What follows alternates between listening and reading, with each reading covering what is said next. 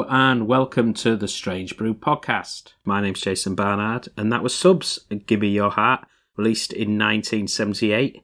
And that's because that features Derek Forbes, who later on went to be the bassist for Simple Minds and will be capturing all his key memories from his early years to Simple Minds and to the present day. So let's hear my chat with Derek. So one of the things we definitely want to cover is your new book, A Very Simple Mind on Tour. Yeah. I found it a very vivid depiction of your life, but what was the inspiration to capture all those wonderful stories and your time in the group? Well, I've always been someone who wrote things down. But my grandfather was the head of the cleansing department in Glasgow, believe it or not. He's an old war soldier. He was in Burma and whatever, but he used to get these wonderful things because he was the top man of it. You know, he was the kind of boss of everyone. So he had to pick up anything that came in. So there was loads of stuff like Zulu shields and spears. And they got me a typewriter. And all it needed was a ribbon. So I got this when I was about 8. I just started writing stuff, writing wee stories, and I had a wee football team, and I just kept taking it. It was almost like diaries of what happened. I'd just be like a reporter about the game and all that, who scored what, and how the goal came about and all that. So before the band was when I first started playing guitar. I had diaries from then. I was going to join Mott the Hoople, 1974 or 73, 74. Well, I was going to audition with them for lead guitar player. Yeah. I met a guy called Stan Tippins, who he was the original singer of Mott the Hoople, and he did all the young dudes and whatever, and he's on the record, and he used to play backstage. Once they get Ian Hunter in to do the singing, Stan was a tour manager with them, so he was singing all the young dudes and stuff, and when they played live gigs, he did that. So we done it with Simple Minds as well on stage with Stan at sound checks, and it was just incredible because his voice is so high, nobody else can reach that kind of pitch. It was amazing. But his name is in the book I was writing. I had a big brown leather bound book, and I just write in chords and set lists and all the bands I played with at the time. So I was always taking notes and wee stories. And then I joined the Subs, was signed to Stiff Records in 77. After I worked in Spain. I was 5 months there, and then I was playing every night, rehearsing every day for 6 days and 7 nights of gigs. So it was I always call it my Hamburg period, like the Beatles, you know. So that's when I had to play bass because the bass player couldn't play bass and sing at the same time. The sub-single, which this book shines a light on, Give Me Your Heart, that's a fantastic track, and I wasn't familiar with it. Right, and the other one, Party Clothes, was the other one. Yeah. It was a hit in Belgium. Belgium was always good for getting wacky hits, I think. Plastic Bertrand and all, people like that. So I don't know what number it went to in the charts, but it did chart over there. We signed a 5-year record deal with Stiff Records, and we were in the one-off Stiff brought out, and they only had 3 of them. The number for us was off 1, OFF1. And then the next one, I think, was Madness, was off 2, OFF2. And then Kirsty McCall was OFF3, and she was my pal. She became a friend of mine once. I was with Simple Minds, and I was looking for some hash. And my friend says, "Oh, I know who will have it. Get it to her and she'll come up with it." And I'm like, "All right, it's Kirsty McCall." I went to the chip shop, girl. And so he came up, we became great friends. Used to go down to our house every other night when I was working with Simple Minds. And if we had a break or we'd finished early, I would just go down to Kirsty's and sit with her and Carleen Carter, who's Johnny Cash's stepdaughter, but June Carter's daughter. Yes. I think we were a bit rock and roll. She became a great friend, and then even when I get married, she's a great friend to my wife as well.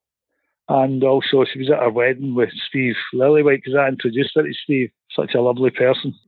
Well, I had all these diaries from Simple Minds when we started, and the Subs, so I've got writings from the Subs days as well, where we were and what time things happened. And Ali Mackenzie left after a couple of months, our drummer.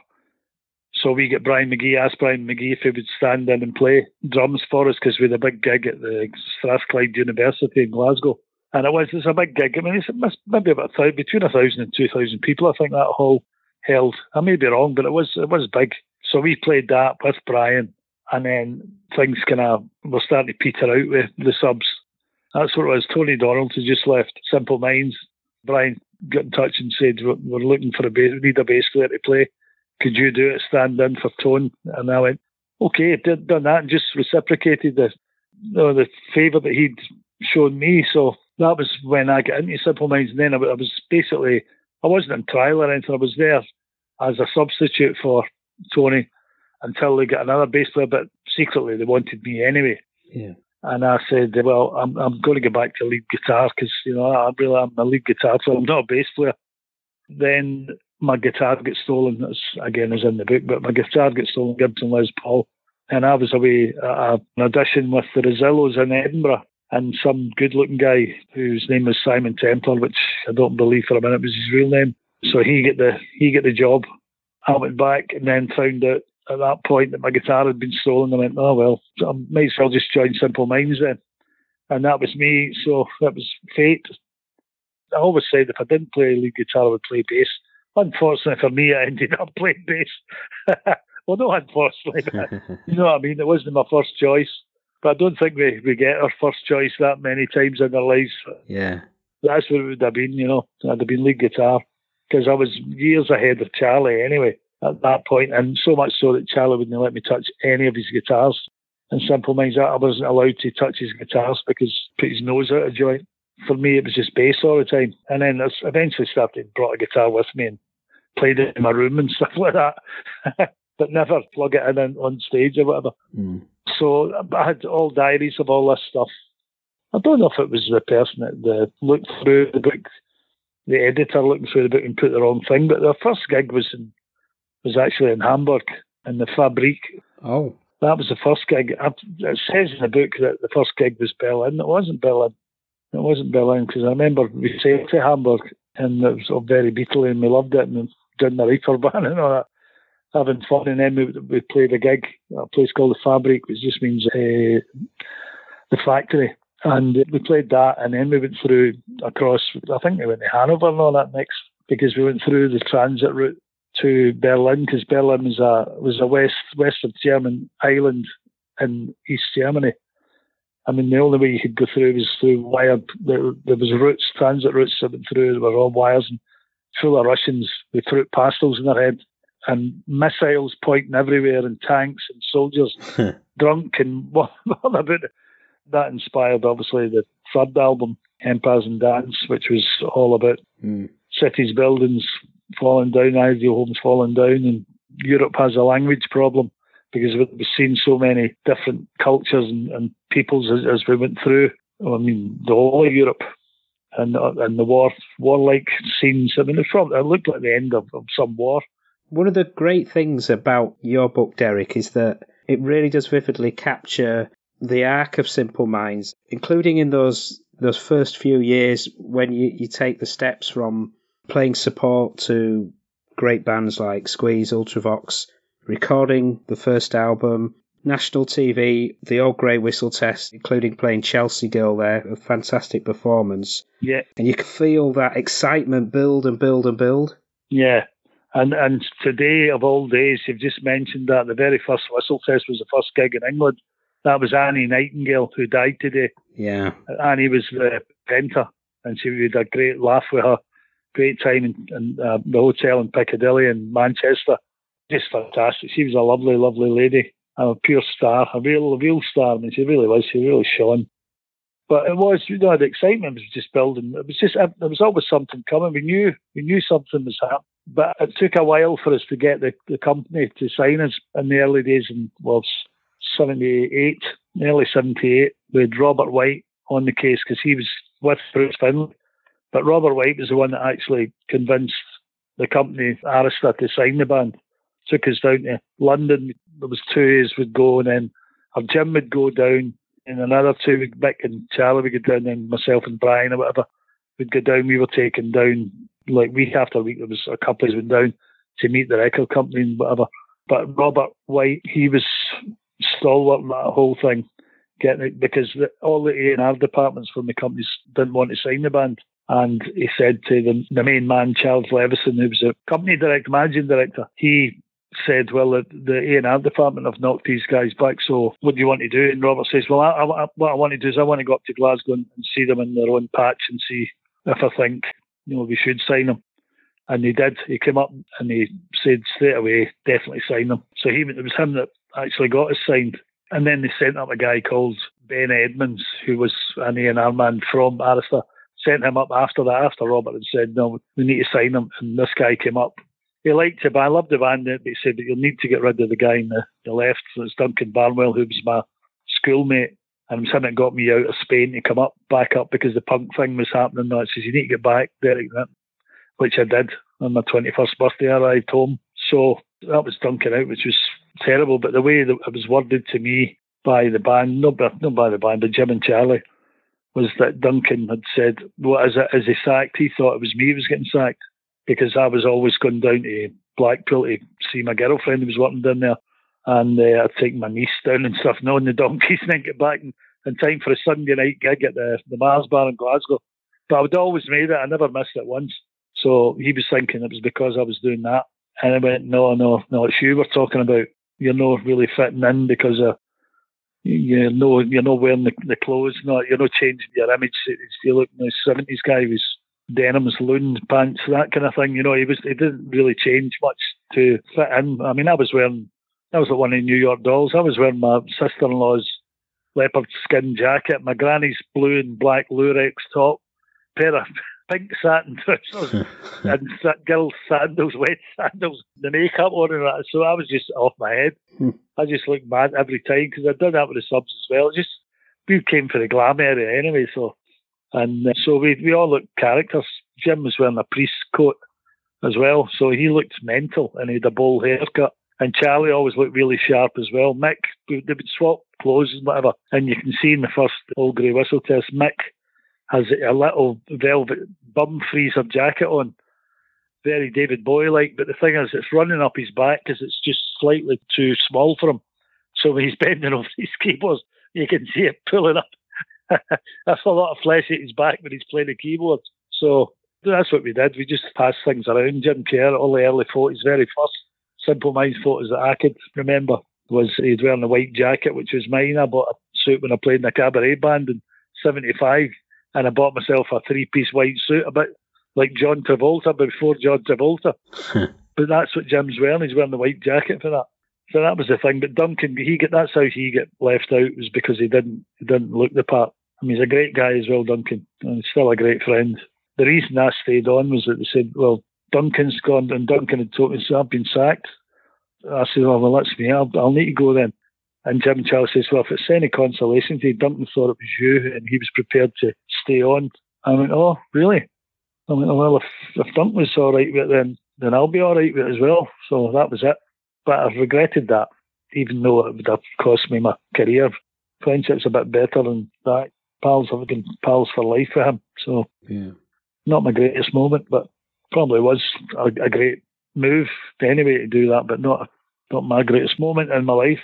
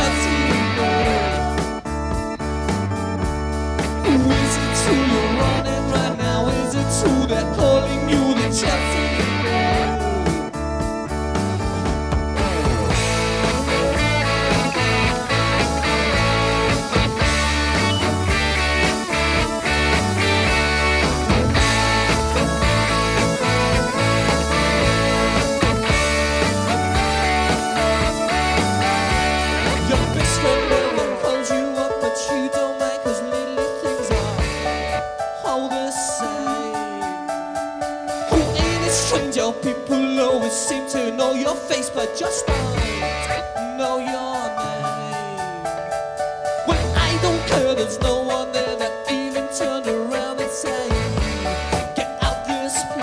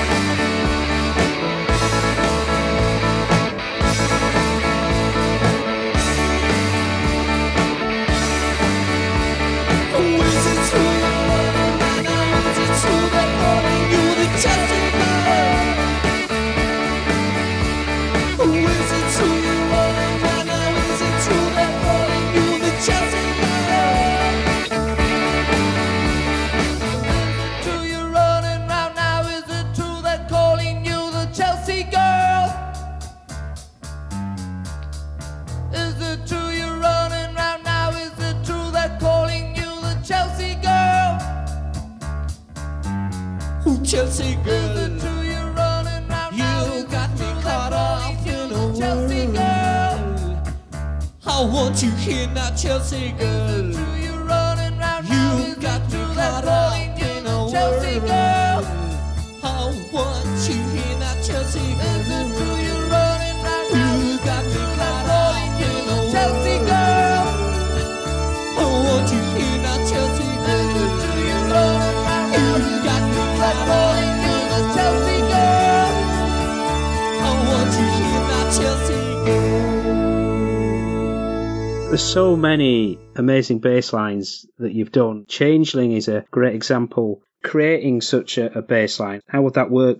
To me, what happened with Changeling was that Charlie had the chords for a Rolling Stones song called Citadel, and he played this part. Just a guitar part. It wasn't the whole song, right? I mean, it doesn't sound anything like the Stones thing, but he played this chord sequence, and I just played the root notes at first, and we're working on it, and John Leckie was producing, and we were writing the songs. This was the second album, because we went in there with the second album, we had nothing. We never had anything at all, really. So it was all brand new. And this is when Simple Minds were really born, because this was us having to write, and we were under pressure, got to write the second album. And that was 6 months after the first one. We'd been playing the first one for right through 78, into 79, right up to, about a year and a half.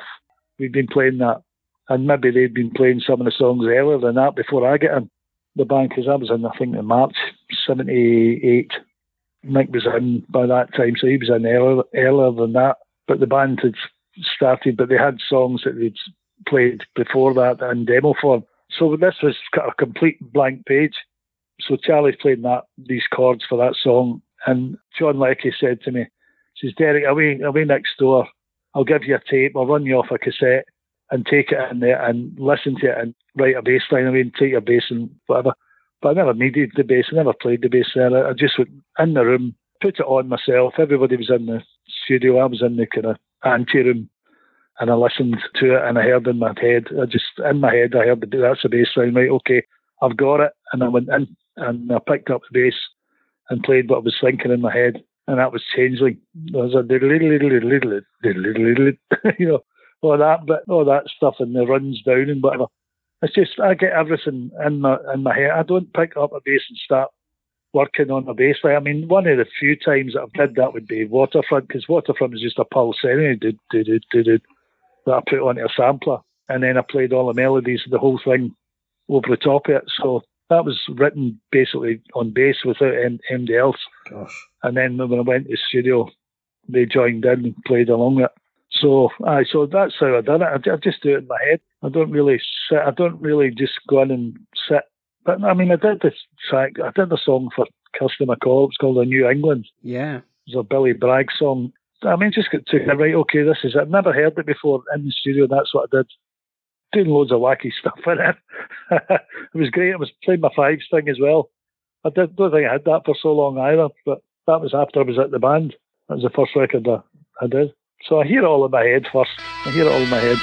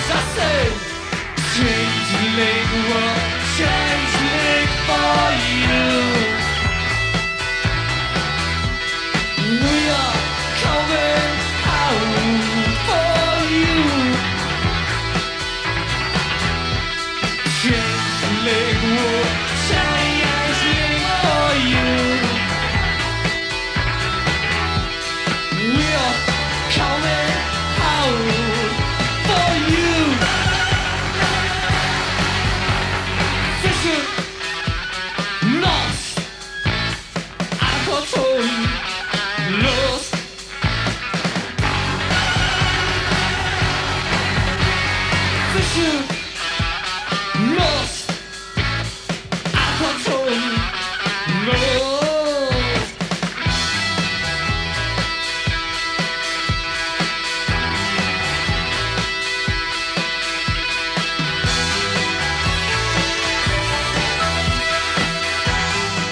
I've had Steve Hillage on the podcast before, and talking about Sons and Fascination, Sister Feelings Call, amazing songs like The American on there. What an innovator to work with. What was he like? He was a complete spaceman. We used to call him Mr. Cabbage Head. Hillside Village is another one. We used to call him just a bit of rhyming slang. He was incredible. I mean, he used to get a calculator and he'd listen to the music and he would tap out on the calculator and he'd be working out numbers as the speed, the tempo, it wasn't even, I mean, how do you get tempo at a calculator? I mean, obviously you do if you're that bright, but he's doing it with that, working it out exactly what it was, how many beats there was a minute. And he'd have a watch or a clock with him and tapping out, seeing how long that took, how many beats to it, and he'd work out the tempo to the nth degree. It's just unbelievable. Because he was a musician, and one of the best we've ever had in this country or the world. So he couldn't say no. It's like any musician, you don't know when to stop. I mean, somebody's got to say, right, that's artist painting as well. You just keep going, I need to touch that, but that bit's a bit too dark. I'll put a wee bit more white in there or whatever. It's just the same thing with music. So we had about 22 ideas. I think we ended up with 18 or 19 that were goers to do the album. But so we were talking about making a double album and says, no, we'll need to pick an album on its own and then we'll just give it as a special. We'll double wrap another album with it of the same kind of stuff on the same session because he couldn't say no. And we couldn't say no. We were just on fire. We did a BBC radio, it was a John Peel session or something we did in London. And we had 5 minutes left at the end. We did the tracks we were going to do with 5 minutes left. And the guy, it was actually Budgie, the drummer not from Susie, but the Budgie from Mott the Hoople. He was doing the session. And he says, we've got 5 minutes left here. Have you any other songs you want to do? If you want to throw down them, Jim, Charlie, and Mick. Now we just went like, Jim, myself, Jim, and Charlie. Mick must have been involved. Brian was there as well. But we just went right. What have we got? I think it was just me, Jim, and Charlie. Just went, what have we got? Have you got any, Dan? What have we got? And I just started playing down it, and that was it. We had the track Room, which went straight onto the album as well. It was a great live track. So not a lot in it, but we wrote that in that last 5 minutes and got it recorded in time for the session.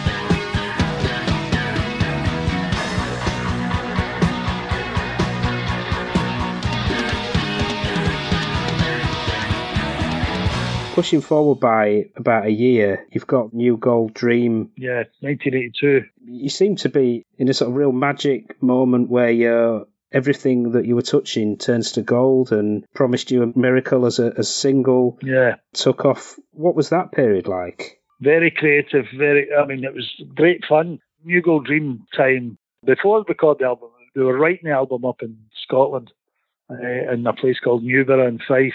We'd rented a farm, and we had a real wacky guy that owned it, the kind of farmer guy. He was just mental case. I mean, he's like Cat Weasel or something like that. He was just a really crazy looking guy. And he had a girl who looked after, managed the estate for him and whatever, but she was there. She was always at the house as well. So her name was Frankie. And she looked after him, and she said, right, okay, Frankie's got us a chef. We're going to be here for a few weeks, I think we were there for about a month or 4 weeks or something. Usually we do writing anyway of an album in a 5-week period and then 5 weeks recording. So it was always like a 10-week window that we would take every year, or maybe 20 weeks a year, because we've done 2 sometimes in the same year. But so she was looking after all the finances and looking at the timings of where we were to be and all that stuff, and what time we started in the morning, when we end, and what time dinner was at and all that. She got us a chef. So the chef cook guy came in and says, "How you doing? I'm the chef. Is everybody okay with mushrooms?" Is that in the book? So he said, "Is everybody okay with mushrooms?" And we looked, aye, okay. Aye. So he says, "All right, we're having mushroom stroganoff tonight." And we're like, fair enough, because we were all veggie at that time. I was the first one to go veggie. I did it for 6 months, and I hated vegetables, so I had to start eating again. And then we started again. Jim went, and he just went, I'm not going to eat animals anymore. That's it. So we all stopped on the same day then again. And I was 17 years before Alan McCoy of the Glasgow Rangers at that time. He took me to a Chinese restaurant, and he says, "What you having? You having the vegetable curry?" Aye. And he gave me that. Right, okay. I says, "That's great." I says, "What is it? What's the vegetables that?" And he went, "It's chicken. We've got them." And we all pissed, started laughing. And that was me. I started eating meat straight after that. I went, "Oh, fuck it. I'm just going to eat." No, that's me back on the meat. And that was at that time. But this guy said to us about the mushrooms. We had mushroom stroganoff. So after we get dinner, I'm thinking, that was really good. Feeling a wee bit happy, but I thought it was just the hash that we were smoking. And then we're away working away and all that, no problem. Next day, got up, the guy says, "You want the mushrooms for your breakfast?" And I'm like, aye, a good day, aye. So and we're eating breakfast. Gone. And then he says, "We're going to have mushroom pizza tonight." And we've gone, what's the deal with this guy and the mushrooms? So they some of them had sussed it anyway, but I'd never had them anyway. He says, "Magic mushrooms." He says, "Who'd like to try mushroom tea?" And I was like, I'll try that. But in the end, I was sticking my hand in the pot and pulling them out and just throwing them down my neck.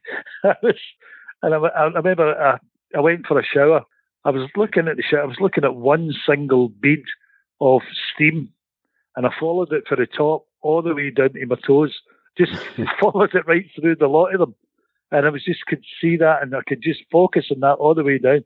That was the wildest thing ever. Then you're looking at wooden chair, and you're looking at the pattern, you're looking at your hand and the lines of your hand and whatever, and you're going, "That's amazing. Well, I've never seen that like that before." I'm not realising that that's what it was. You were just tripping. That's how that album was so wonderful, because it was Sgt. Pepper. They were always smokers at that time. Well, I was first album, they were all smokers. They all ate hash and all that before. Yeah. Jim and Charlie and I don't know who else, but they took acid. I mean, I had acid once, but luckily it was a paint drop. It wasn't real. But they did. Loads of people did. It was strange. I remember I had an argument with Jim about something, and I was laughing as he was taught serious. He'd noticed, he knew basically where I was coming from because of the mushrooms. It was just knocking me daft, so I was laughing. So I wasn't meaning to be laughing, although it was a serious subject. They took it in his stride. Just madness. But it was a great time, that. Really great. And we had 3 drummers on it. We had Kenny Hislop, because Brian McGee had left 1981, so 1982 was New Gold Dream. And Kenny Hislop had the first 4 notes of Promise You a Miracle. That was it. That's what we took from he taped something on his Walkman in America. We were in New York, and he stayed up at night time. He'd be listening to black radio stations, real good, great funky stations, And he taped it, and he got this one track, and that was all we took from that was do. So that's brilliant, man. It just sounded great. So that's how we wrote that. But that was Kenny Hislop. If it wasn't for Kenny, we wouldn't have that. And he get badly treated. He never got paid for that, which was a shame, which was wrong. But we never knew that. See, we were like green at that time, still. Yeah. We were business. Remember, all we were interested in was the music, to be fair, and travelling around, Yeah. meeting people and eating in fancy restaurants and travelling through the night and flying here, there, and trains, boats and planes. It was just whatever it was. It was just playing in a band. It was just magical. Promise you America. Oh, believe it's a beauty thing. Promises, promises. As golden days break wandering chance. As love takes our train. So breeze and brilliant light. Only love teaches. Rules on love, love saves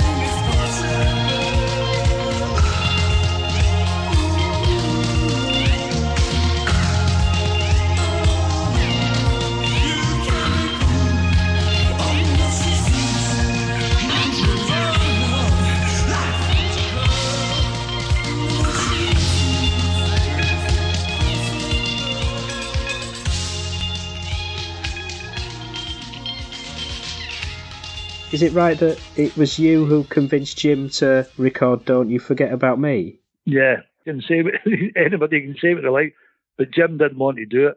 Even get gold disc, the wee of the 7-inch gold disc we got from Holland that says, "Don't you," and then brackets, "do this again," because we held back from doing it. They were all wanting us to do it. Everybody was wanting to do it, but Jim was the one that was a stick in the mud. He didn't want to do it. And do you know, without it wouldn't have been as big a hit if it wasn't from Jim, because Jim did the hey, hey, hey at the front, hey, hey, hey, hey, hey, yeah, at the front of it, and then the la, la, la at the back is Jim as well. He added that on during the recording when they recorded it at Wimbledon, studio in Wimbledon. You know, that made it. Everybody knows that. As soon as it goes down, down, hey, hey, that was, nobody had that. It was Keith Forsey who wrote the song. He never wrote that. Jim did.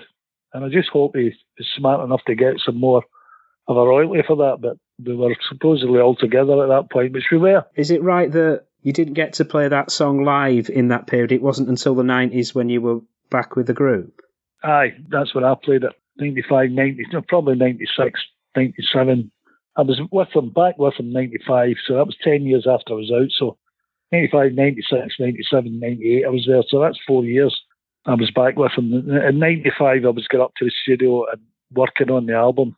And then 96, I don't know when Minneapolis came out. That must have been around about that point anyway, 96, 97, 98. And that was after that. August 98 was the last gig that I did in Leon with the band. And then I was speaking to Jim up to the end of that year. He was phoning me, and then the phone calls became less and less. Right. Then suddenly I saw an advert that Simple Minds were playing the Kosovo gig, a big Kosovo gig, charity thing. And it was SECC in Glasgow, which held about, I think, 10,000 or 11,000 or something like that. All the names were there. And it said Simple Minds. And I phoned up the office, and I says to the guy at the office, I says, have you played this gig? And Mel was up working with me. Mel and I were doing stuff at that point. So I'd moved nearer to the studio, near the gym and all that, but it was for the kids' school, because it was great, up the Trossachs to Aberfoyle. So right in the Highlands, the start of the Highlands, it was wonderful at that time. But so I had Mel up there, and I was recording guys with Wet Wet Wet and that, and I was managing a couple of bands as well. I'm trying to think now what happened. Well, I got the office, and the office says, "No, that's just paper talk." No, laddie, that's just paper talk. That's what the guy was saying. This guy Gordon, who worked in the office, and I was going, "Hang on a minute, it can't be right." Mel's going, "Oh, they can't really advertise if it's Simple Minds for no playing if it's not true." So then I phoned up the promoters to find out. I says, "Simple Minds playing at the SECC," and he's going, "I'm not really sure." Then eventually I got in touch with someone at the promoters, and the promoter said, yeah, Simple Minds. I said, so playing. I said, who's booking the bands? He went, it's Jim Kerr. I went, what? Jim Kerr's booking the bands? He said, yeah, that's how he's booking the bands. So then I found out, right, okay. I told Mel. Mel said, fucking cheeky rats. So he said, right, okay. And I was working with a guy who was a comedian, Scottish comedian, who did all TV work and theatre work and all that. I used to do the music for him, a guy called Jonathan Watson. He said, well, they've asked me to do that, actually, got him. And then, so Johnny said, why don't we put the band together around me? You play the bass. I said, that's a great idea. I says, Mel, you up for that? Right, okay. Mel got him. I got Trevor Stephen, if you know Trevor Stephen, the Glasgow Rangers, and all playing guitar. Myself playing guitar. Ali McCoy's playing bass. The guy, Philip Differ, who was a writer with Jonathan Watson, he was playing guitar. Jonathan was doing Clink Like a Benny as a lead singer. And then I got another 4 girl dancers from a burlesque place in Glasgow. So we came on the stage. Simple Minds never knew anything about it on the day. Well, they had never seen it until on the day. They seen we were in the back area of the gig as they came in the minibus, and they were shocked, and they never came out of the dressing room. They just went, oh no. And we had such a brilliant time, and we did the Come With Me, you know, the one, the P. Diddy version of Kashmir, Led Zeppelin. So I was playing the guitar, I had my Les Paul playing that. It was great for me, because it turned out all the fans, they'd already told the fans that Mel and I weren't available because we were away abroad somewhere. And all the fans were going, there's Derek and Mel. What's happening here? Because they just lied to them, thinking the fans wouldn't know. And they had his brother on drums, Jim had his brother on drums, and his brother's pal on bass. That's just a kind of pound shop again. I just turned into that. That wasn't the best. We were doing really well. But it was just great for me playing lead guitar. I was in Zeppelin at that point in my head. I was like, I'm off, I'm doing it. But that was it. That was a kind of sneaky way to get rid of me at that point. That was the second time. So I've not been back after that. But we had met up and stuff, you know what I mean? The band, we met up to not bury the hatchet. There was no hatchet thrown at any point. But we did have a meeting with the original band, with Brian McGee, Mick McNeil, Charlie Burchill, myself and Jim. And we had a meal and we were going to do a track and play. I can't know what else we were going to do. We were going to do a track, do a video and whatever. And then we said, I was up at Mick's house talking away on the phone to Jim. Mick took the Dobra horns and he just said, well, what happens if we write a song? He says, if we want to play some American band that played with the band, some song dodgy, so we don't need to do that. We're simple minds, we've written songs, we know how to write songs. We just written a song and then we'll split it 5 ways. But he wasn't up for that. He said, no, it's 50% for lyrics and 10% for melody. And I'm like, what melody? But that just fell away, never happened because of that. It was just stupid. He said, if you're going to do it, the only way to do it is 20%. It's 5 years, equal pay. Yeah. And that's the way we'll do it. We're not going to do any of this. So we've been doing the band for years. He threw me out of the band. So when McGee, Brian left, and Mick left as well, and Mel left. You know what I mean? So there's all these different people that just left, but I never left. I get sacked. So there you go.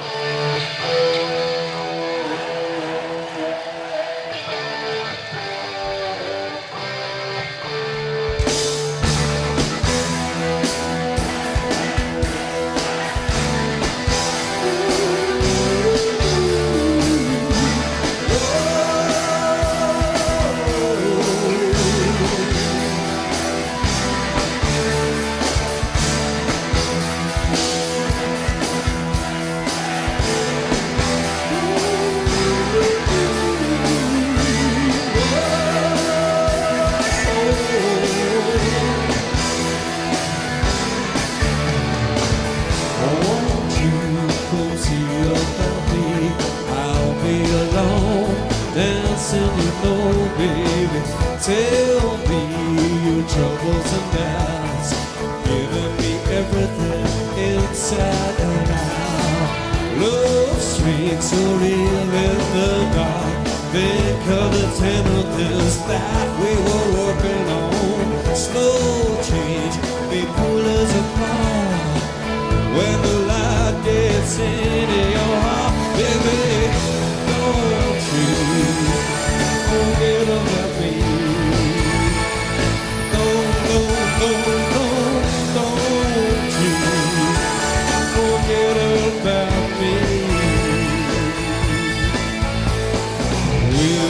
Stand above me, look my way, but never love me. Rain keeps falling down. Will you recognize me? Call my name or walk on by. Rain keeps falling down. Sing it!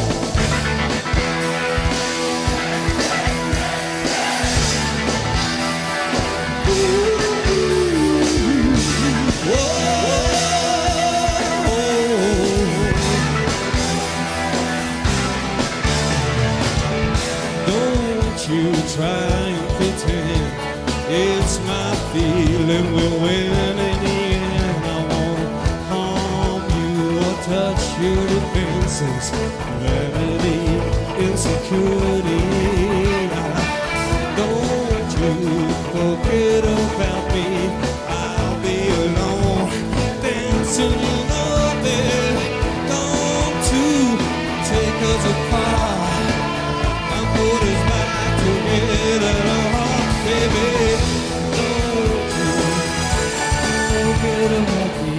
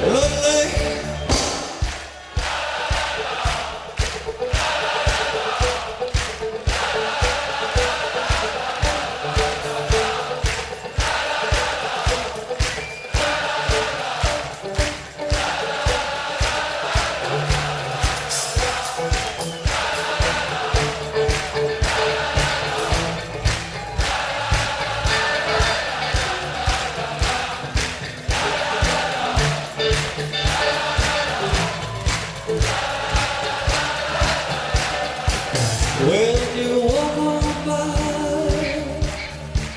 come on, come and make. When you walk on by, come on, come on, sing it!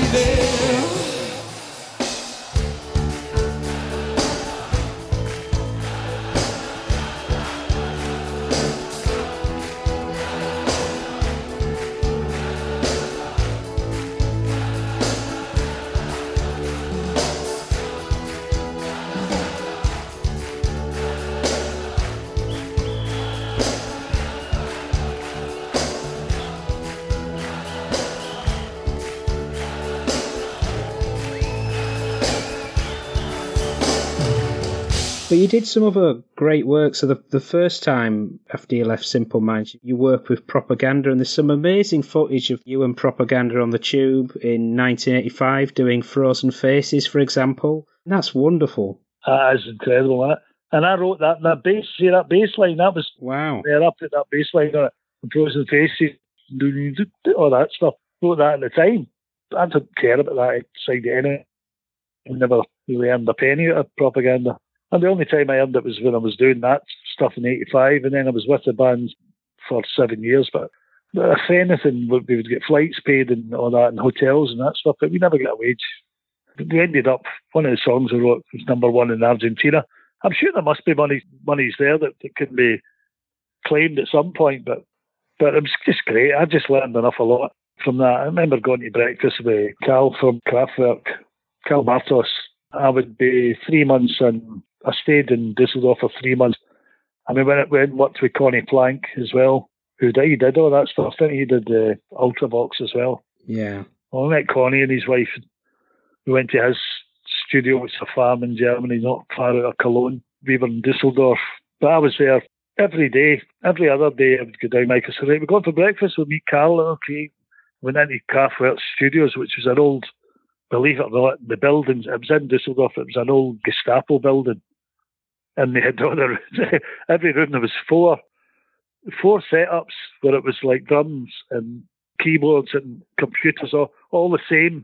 These like 4 bays are all the same, so that they could play, but they all could do keyboards, they all could do whatever, you know what I mean? They could play whatever they liked, but it was identical units. It was just really strange, really like robots, like they were robots and they weren't real people. But we'd see some of them, we'd see Florian and stuff at the disco at night, in the discotheques, or the clubs at night time as well. I loved it there. I loved that part of my life over there. I met a lot of great people.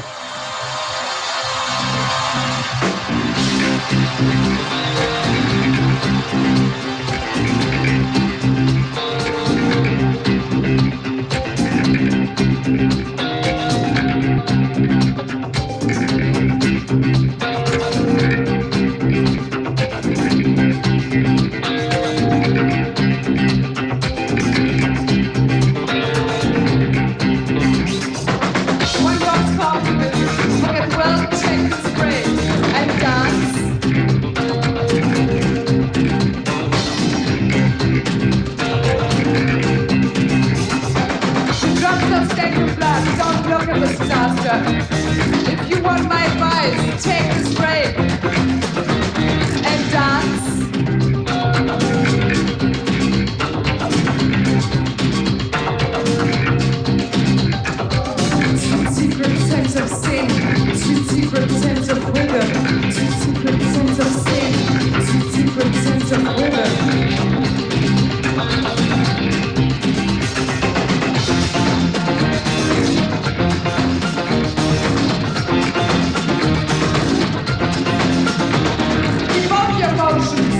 Luft keine Einsamkeit.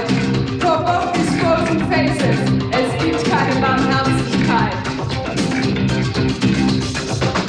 Take this break and dance.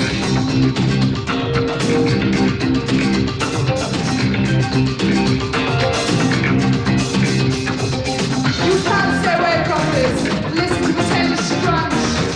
You can't stay away from this. War has just begun. Faces could always matter. Push this echo in the outside world.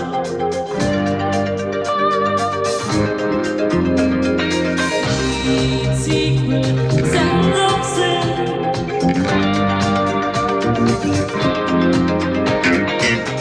Deep secret sense of sin.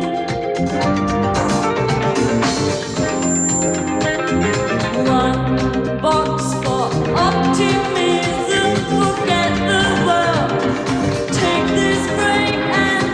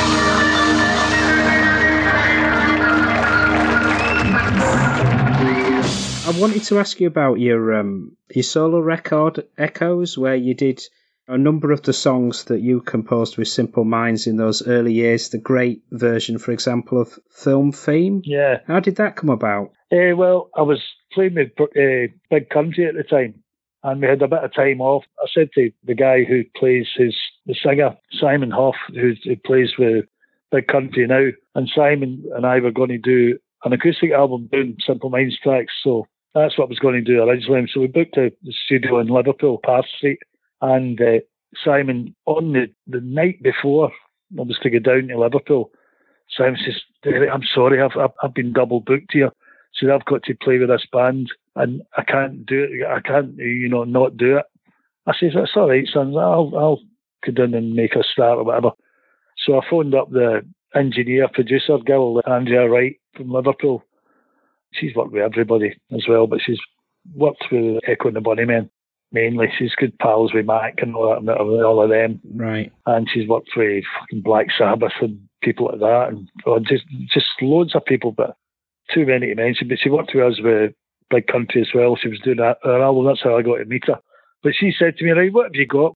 I said, "He can't make it." She says, "Well, what have you got? What can you do?" I says, "Well," I said, "I've got everything you've seen in the movies." I said, I've got guitars, I've got basses, I've got keyboards, I've got drum machines, all that kind of stuff. I've got loads and loads of effects. I've got ukuleles, I've got mandolins, I've got banjos. She just bring a lot, she said. And then she says, "Right, what are we going to do?" Well, right, we started with drums, worked out what songs, said, "Right, these songs," I sent her a list of the songs I think we should do. And then she took me in to the studio and says, "Right, we'll start with drums, right? Give me a bass drum." So I'm just like, play the bass drum. Now, I can play drums anyway, but no, I wouldn't call myself a drummer, but I did have a double kit when I was starting it years before, 1970, I think 74 or something like that.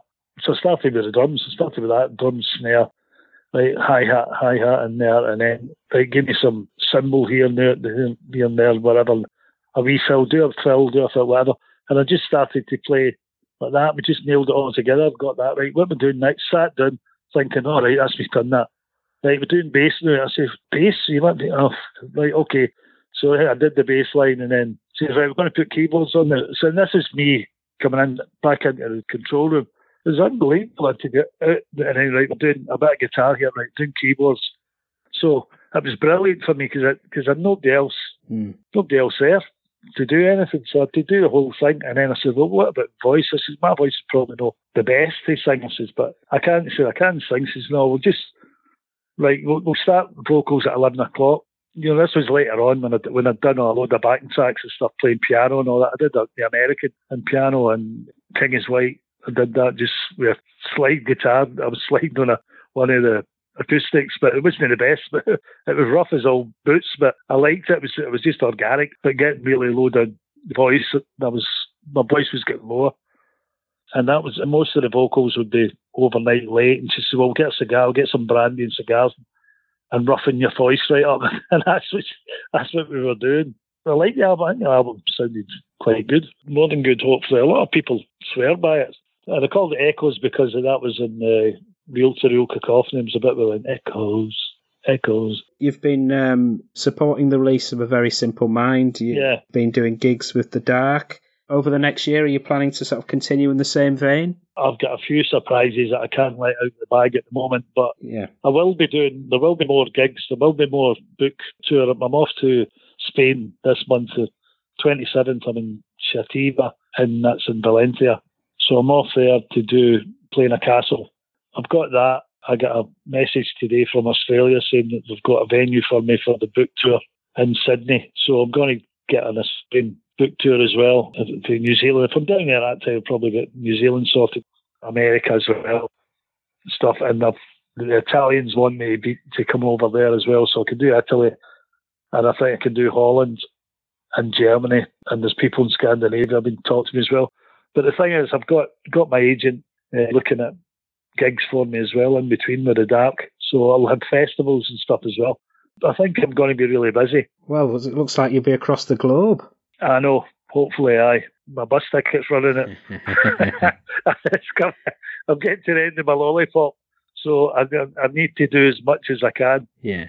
They'll be writing of a different kind as well. So I've got some really exciting stuff coming up. Excellent. Well, it's been a pleasure to talk to you, Derek, and I've hugely enjoyed A Very Simple Mind on tour. Yeah. And the fantastic music that you were a huge part of. Thank you so much. No, that's not a problem. Thanks, Jason.